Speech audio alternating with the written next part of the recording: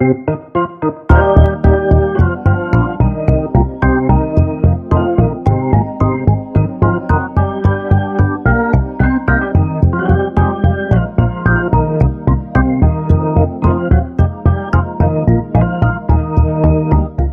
to Swift Unwrapped, a show about the Swift programming language and other projects at swift.org. I'm JP Simard. And I'm Jesse Squires. And before we get started today, I'd like to thank our first sponsor, which is Vettery. Vettery is an online hiring marketplace that is changing the way people hire and get hired. Access is exclusive, and once you're on their marketplace, top employers can view your profile and extend interview requests via email. Vettery specializes in the tech space for software developers, data scientists, product managers, etc. You can set your preferences for desired location, top skills, years of experience, professional background, and salary requirements so that you'll receive interview requests only for roles that match what you're looking for. Vettery is free to join, and you can sign up at vettery.com/swiftunwrapped and get a $300 bonus if you accept a job through Vettery. Again, the link is vettery.com/swiftunwrapped, and using that link helps support this show, so thank you. Now, today we want to talk about a recent blog post that was posted to swift.org about the new diagnostic architecture that is being built for the upcoming 5.2 release. Now, this is a blog post posted October 17th, 2019 by Pavel Yaskovich, who works on the Swift compiler at Apple.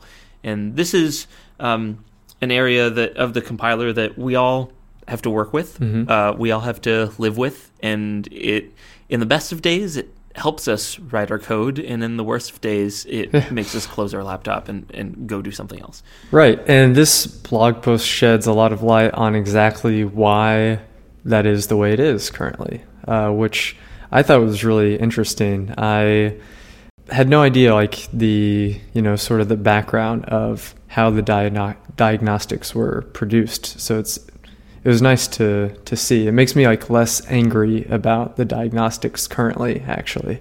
It made you have empathy for the compiler? Yeah. It did. And I'm excited for the changes that are coming because I think it's going to improve a lot. Right, so let's talk about that. You mentioned the word diagnostic. I think it's probably best if we do just a little bit of terminology up front, so we have a shared vocabulary moving forward. Yeah. There's a lot of words thrown around here, things like diagnostics, errors, warnings. What do we mean by a diagnostic, Jesse? Yeah, so a diagnostic is any sort of error or warning emitted by the compiler when it finds a problem in your code. And I think usually the goal is to also provide a solution for you, a fix-it that you can apply to make your incorrect code correct. Right. That's a great way to put it. And the diagnostic engine is sort of the part of the compiler that is responsible for nudging you in the right direction when things have gone wrong, right? Mm-hmm. And part of the challenge that is outlined here, and we've heard in previous conversations with folks who work on this stuff, is that you may define what is valid Swift, but the ways in which you can write invalid Swift are infinite. Right.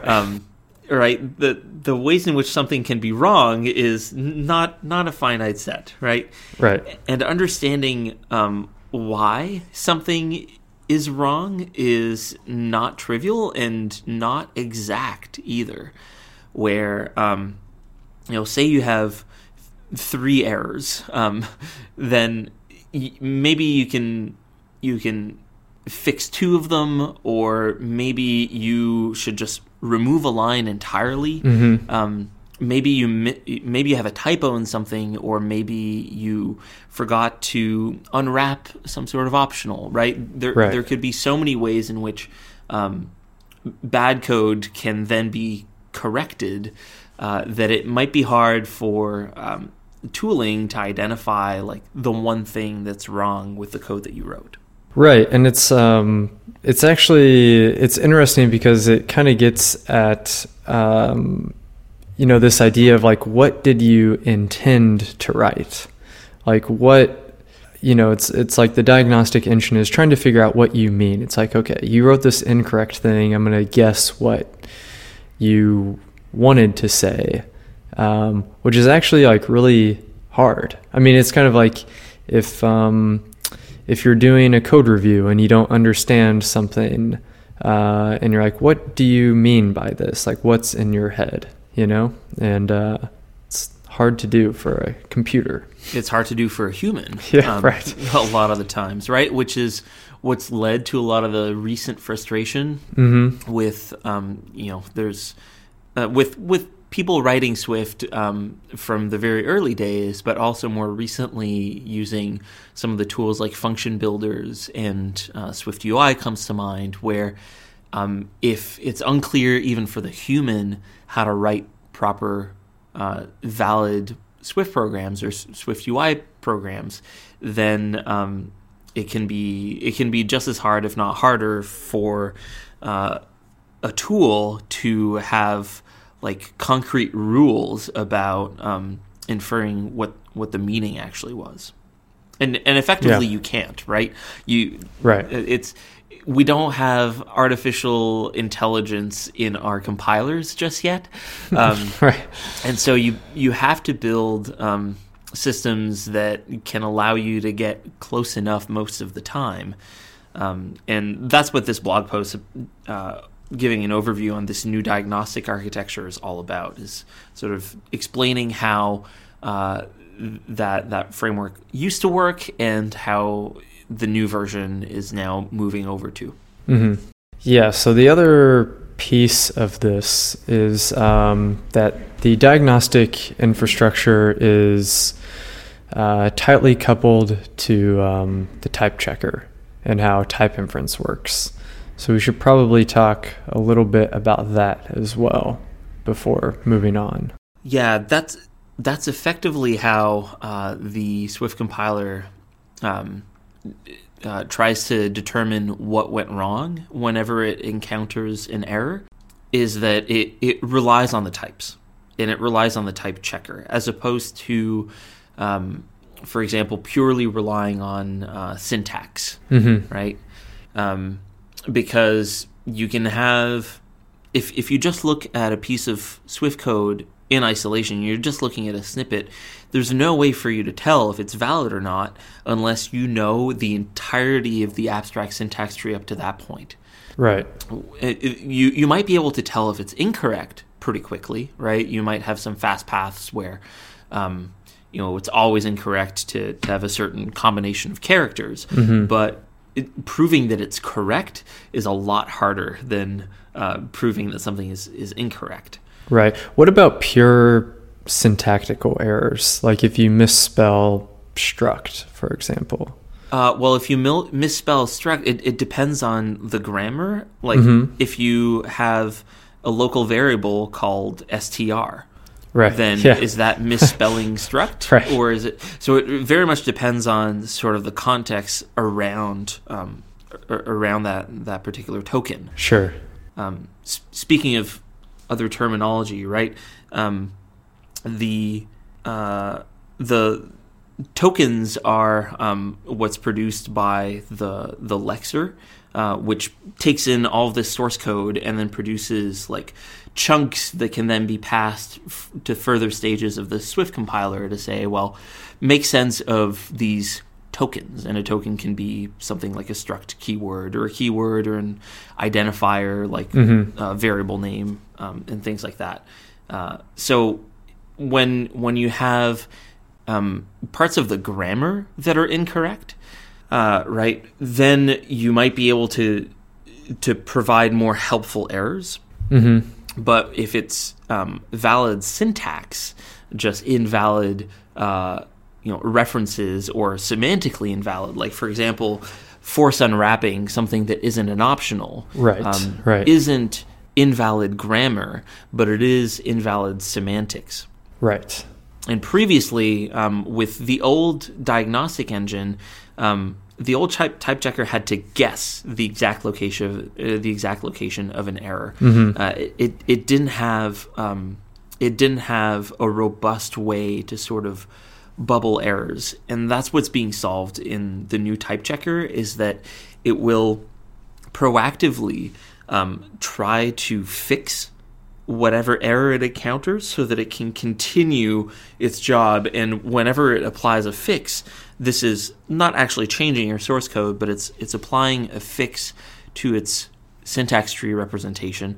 Then it can continue, and if at the end of the day it really can't resolve that error, then that's what will surface as a diagnostic. And the previous engine, like for example, if you were force unwrapping something that wasn't an optional, it might give you an error that wasn't actionable at all, that said type of expression is ambiguous without more context. That's right.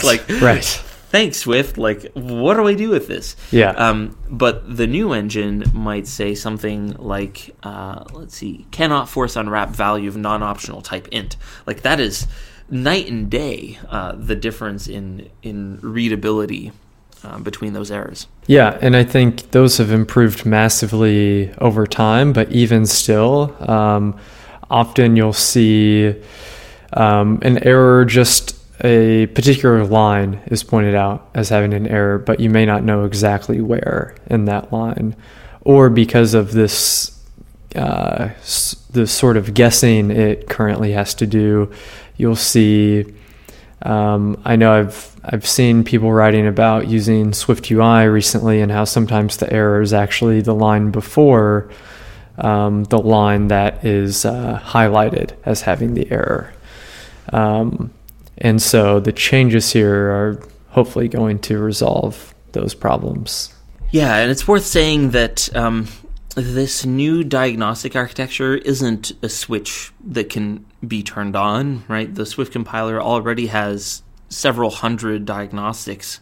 It's more so migrating how these diagnostics currently work to using this new system. So it's going to be a long and time-consuming effort, and it may never really be quote-unquote done, but this clearly outlines a new direction for how diagnostics can be plugged in, and this blog post really does help explain sort of the rationalization of the approach, how the type checker works, and how it can leave breadcrumbs or fixes along the way in order to have robust error or warning messages. Yeah, and the way this is written, it seems like this could go through and diagnose multiple things at once instead of like failing too early. Is that how you read this? Yes, part of the blog post does touch on that, how previously if you had sort of cascading errors, right, where you have one that the compiler finds and then it just bails, you fix it, but then that surfaces a different one. Right. Because this new diagnostic architecture will attempt to apply a fix to its local syntax tree, and then keep going, it can know whether or not, like, it can find a more complete set of errors, and it can better surface the kinds of errors that are more likely to fix to fix a particular issue, as opposed to guessing what a fix would be, or say like guessing there are 4 potential ways to fix this and bring all 4, but without applying them, you don't necessarily know if they'll cause other errors down the line. Right. So this new architecture applies them as it's being generated, as opposed to waiting for the user to apply it to know if there are further issues. We'd love to take a moment and thank Square for sponsoring this episode of Swift Unwrapped. Square has a new YouTube channel with shows for developers.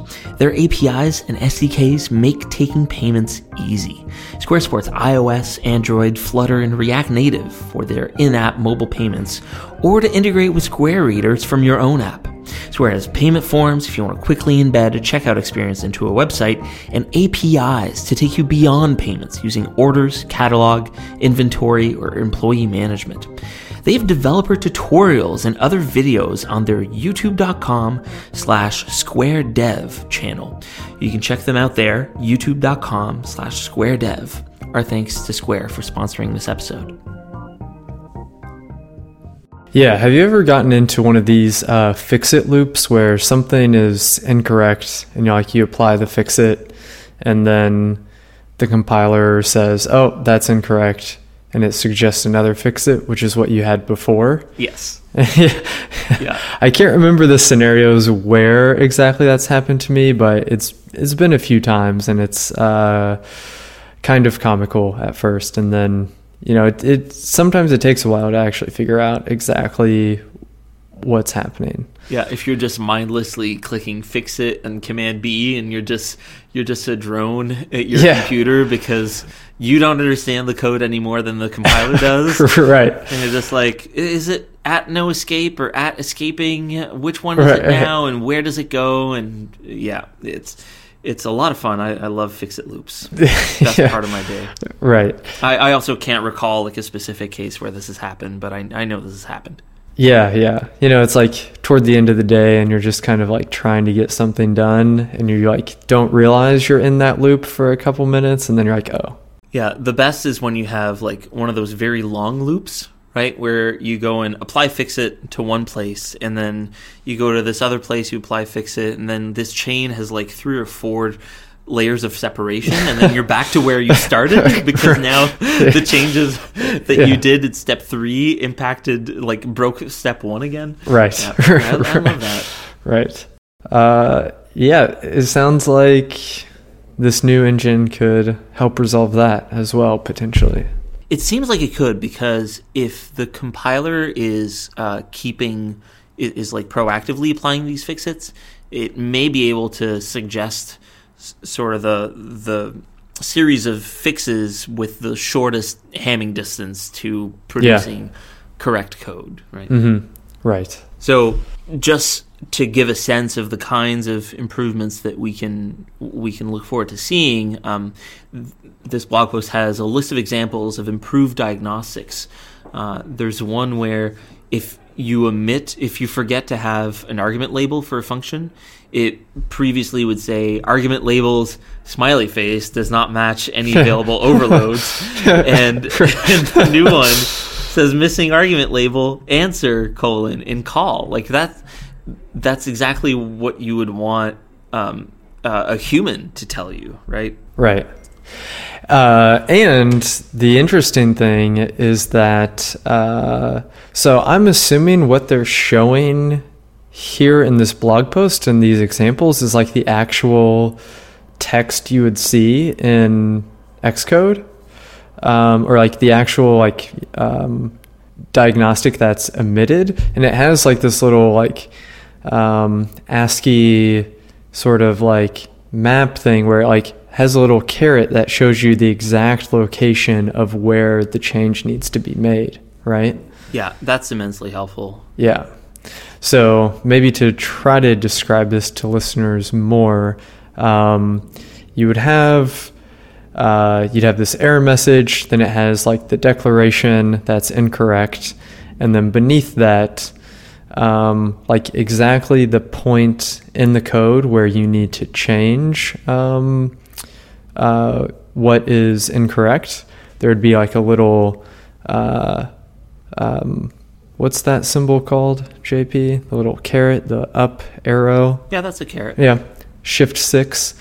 That would be there pointing at the location, and then beneath that on a new line would be the code that you need to insert to make this correct, which is really awesome. Yeah, and this is, I think, a bit of a reflection of Swift starting to become a little bit more mature. Mm-hmm.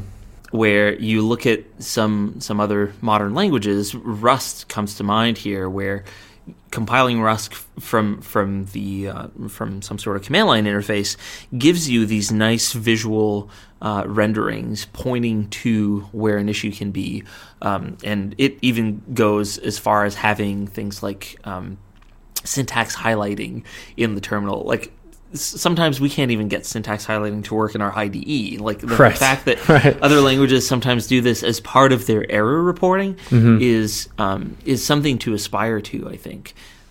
Also, just not being afraid to, in the case where an error can be more specifically marked as actionable, right? The difference between saying this argument doesn't match any available overloads versus pointing to a specific character and saying missing argument label, to not be afraid to be a little bit more verbose. It doesn't help to be verbose if you're vague to start off with and you're just adding more text to that. But if you can add like a second line explaining why that's needed, right? Saying missing argument label answer and call. Well, why do I need to add answer? Or why do I need to have an explicit parameter label when in some cases I can refer to this function without specifying the argument labels, right? If you're doing like a tuple splat, or if you're assigning a reference to this function to some sort of local variable, in those cases you don't have to specify these argument labels. So why do I need to do it now? Well, adding that second line would really go a long way in terms of explaining to users how Swift works, what the rationale there is, which in turn helps people write better code because they have a better understanding of how the language works. Yeah, for sure. I think this is also like to continue on with this, this next example in the post. If you try to add an int and a uint, currently the diagnostic will be binary operator plus cannot be applied to operands of type int and uint, which is correct, but it's a very sort of, I don't know, like pedantic kind of error message, whereas the new diagnostic will be cannot convert value of type uint to expected argument type of int, and then it will point to the uint and say, oh, you need to wrap this in int, parentheses to construct an int from the uint, which I think is much more clear for beginners. I think advanced Swift programmers would understand the current diagnostic and know what that means, but it is a bit obscure if you're learning. Well, not only that, but I think what you were getting to with this example in regards to what we were just saying in terms of having more verbose error messages that may include more of a rationale and a justification beyond just what's broken, but why why that doesn't work. Right. In this case, there are actually trade-offs to doing a type conversion between uint and int. But without that additional context explaining the justification, one sort of has to look at this and say, well, if the compiler is telling me to wrap this thing in a type conversion, why wouldn't the compiler just do that itself, right? And without that additional context, you lack empathy for the compiler, where it's sort of frustrating where it knows how to solve it, but why does the language stop you from doing these sort of implicit value conversions? Right.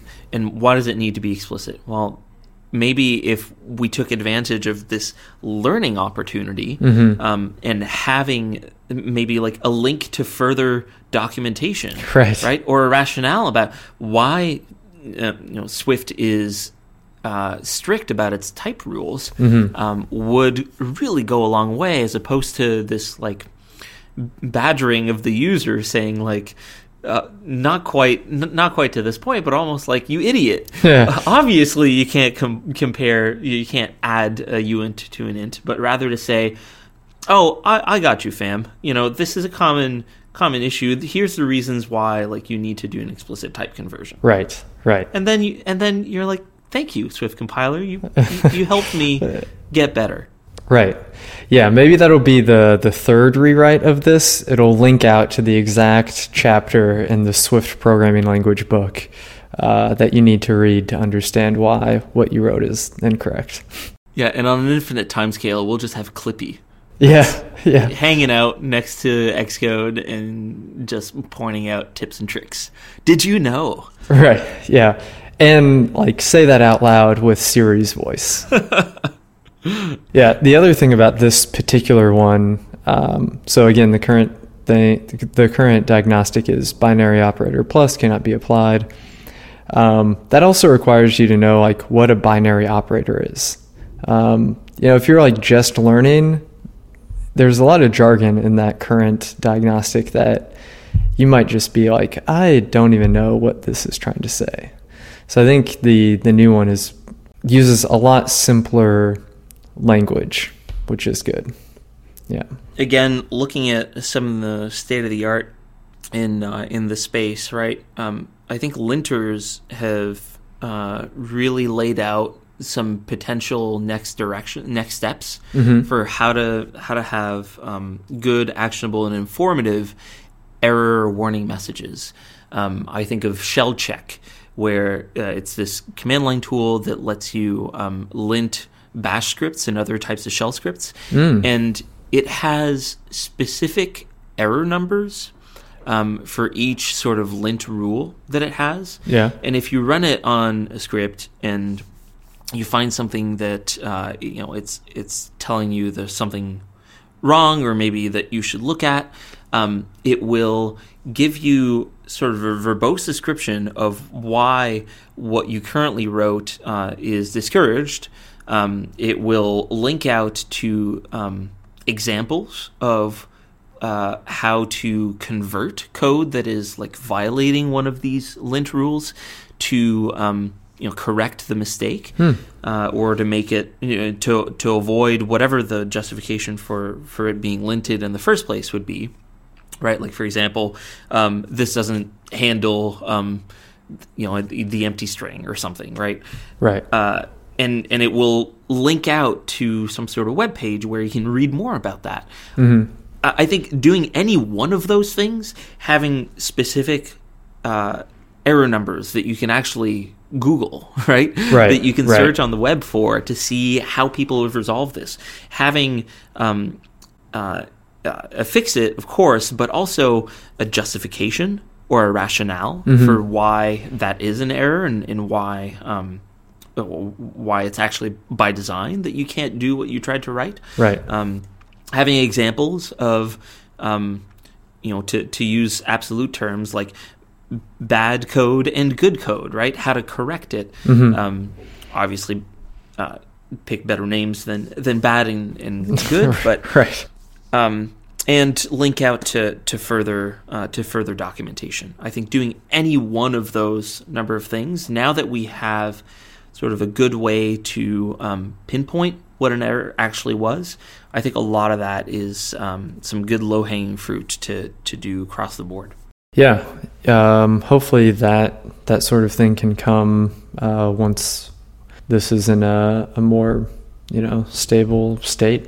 Yeah, and maybe this is something where there's a call out to the community to go and flesh some of this out, right? But for that, you'd probably want clear guidelines and a low barrier to entry for you found a diagnostic that could be improved. Like, here's where you go to go and improve it. Here's where you can run the tests for it without necessarily having to do a clean build of LLVM. Right. I think there's a long way that this could go, and maybe it's a matter of using not necessarily using code to keep the strings where these diagnostics live, but rather some sort of just plain text file like we use for localizable strings, right? Where you just go in there and you can literally tweak a string and improve the status quo.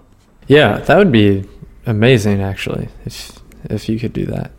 Now, we briefly touched on Swift UI sort of exacerbating this problem, and I think that there's a number of factors that are contributing to this sort of resurfacing the fact that it's now hard to write Swift again, just like it was in Swift 1.0 days. Right. For one, you have function builders, which sort of loosens the relationship between expected types a little bit more than it used to. There's actually a constraint in SwiftUI that I only learned about a few days ago, where you can only have 10 elements in a SwiftUI function builder. More than that, and I'm not actually sure what happens if there's a compiler error or if there's a runtime error, but I think some of that is partly to minimize the strain on the type checker. Right. So it is a little bit harder on the type checker. Yeah, I think it's worth pointing out that the whole way that you construct views in SwiftUI relies heavily on type inference. Right? Like the whole thing, like you're not specifying any explicit types really. You have all these closures and all of that is being inferred for you, which is why this strain on the type checker exists, right? Yeah. It also means that when you're applying some of the modifiers in SwiftUI, which are usually instance functions, member functions that take in a view or some sort of other view conforming protocol and returns a view or a view conforming protocol. If there's something mistyped within there, it may throw off the whole function builder type checker. Right. Where if it fails there, it may think that the error is actually somewhere else. I think we've seen that a lot, where the line where an error is reported isn't actually the one where you had the mistake. You also have the fact that SwiftUI is both a hybrid, like you can drag code blocks into the code editor, or you can use autocomplete, but you can't really go from like actually making edits in a visual way and then switching back to the source representation. Like the source representation is the only representation, as opposed to people who are used to working with Interface Builder, for example. Right. Plus, you add the fact that it's a new framework which isn't entirely documented, which let's touch on that maybe some other time. The state of documentation. Right. It means that you rely on the compiler's diagnostic engine a lot more than if you're using the Swift Standard Library, which has stayed more or less the same over the last 2 years, and you're used to writing stuff with it. Right. So all of those factors combined together, I think, really have resurfaced the diagnostic situation with the Swift compiler as something that's top of mind. Yeah, and I wonder if, obviously all of these changes to the diagnostic engine are amazing improvements that should happen anyway, but I wonder if SwiftUI being released and just SwiftUI existing has pushed for doing this improvement, like making these changes sooner rather than later, or if it was already in the works, or it seems like perhaps the old diagnostic engine could have lived for a little bit longer without SwiftUI existing, but I'm not sure. Yeah, this new diagnostic architecture first came out with Swift 5.1. It's just that not too many diagnostics had been ported over at that point. Right? I see. And this speaks to this transition and this migration not really being a binary, done process, where it's going to be incremental. Right. But the timing is definitely suspect, right? Where I think the first that I started learning about this diagnostic change was probably about a year ago, right? So late fall 2018. and you have to know that folks working at Apple on Swift UI, we're talking to each other at that point, right? Right, of course, yeah.